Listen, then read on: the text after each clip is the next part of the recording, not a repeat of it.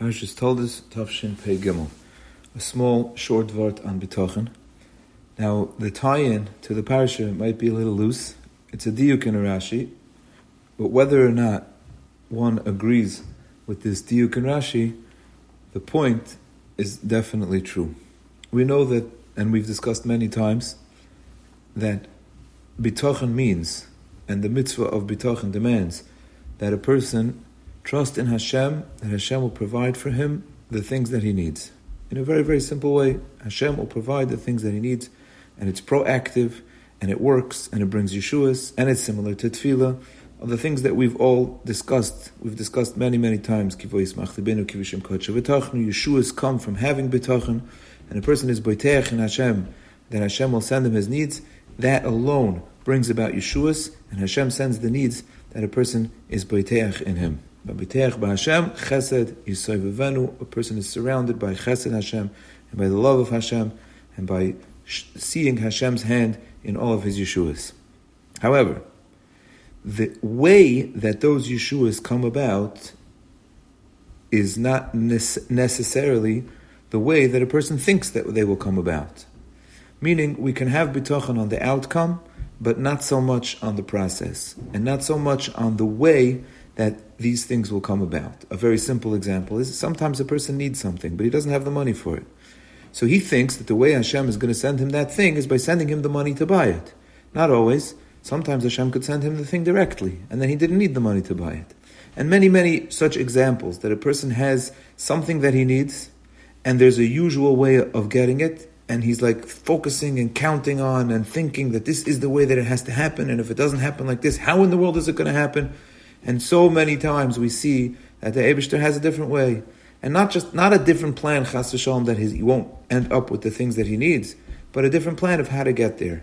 And sometimes it comes one way, and sometimes it comes another way.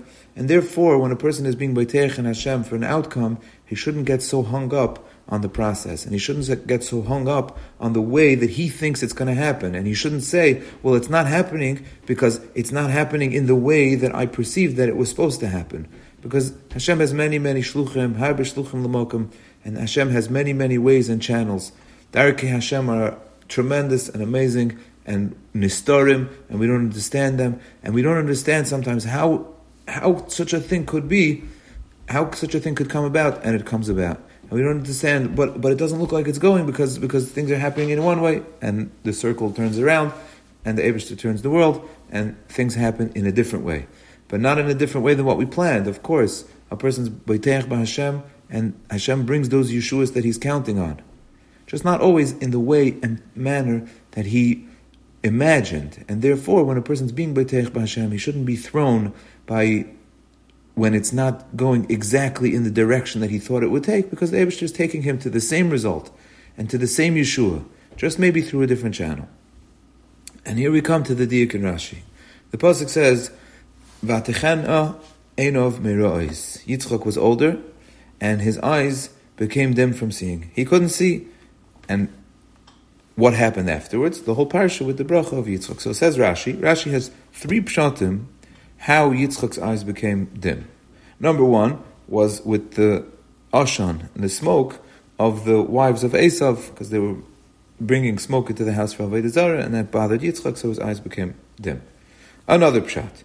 When he went onto the Mizbeach by the Akedah, the Malachim were crying, and those tears went into his eyes, and they made him blind. Davar Acher, pshat number 3, Kadesh Yitul Yaakov es habrachas, that Yaakov should take the brachas.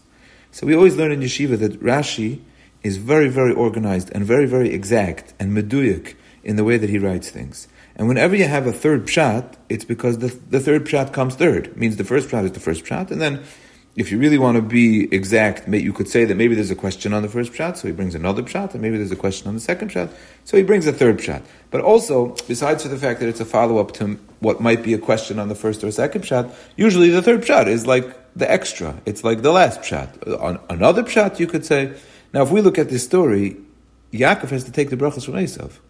If Yitzchak's not blind, the whole story doesn't happen. How in the world is Yaakov going to take the brachas from Esav if Yitzchak's not blind? And the answer is, Hashem will find a way. It's a davar acher. It's the third pshat. because it's not so necessary. Don't think that just because this is the way the story happened, it's the way the story had to happen. A Yid has bitachon in his Yeshuas, a Yid has bitachon in Yeshuas Hashem, and Hashem brings him those Yeshuas in any way possible. And we think, how could it be? But it's not, but it's going this way, but it's not. Don't worry. Yitzchak Avinu didn't have to be blind for Yaakov Avinu to be able to take the brachas from Esav, because har b'shluchim l'makom. If it wouldn't have been this way, it would have been a different way. And that's a major, major chizuk in bitachon, that we could just count on the Eibishter. No matter how we see things working, we can count on the Eibishter, that the Eibishter will bring us the Yeshuas in an open, revealed way. Good Shabbos.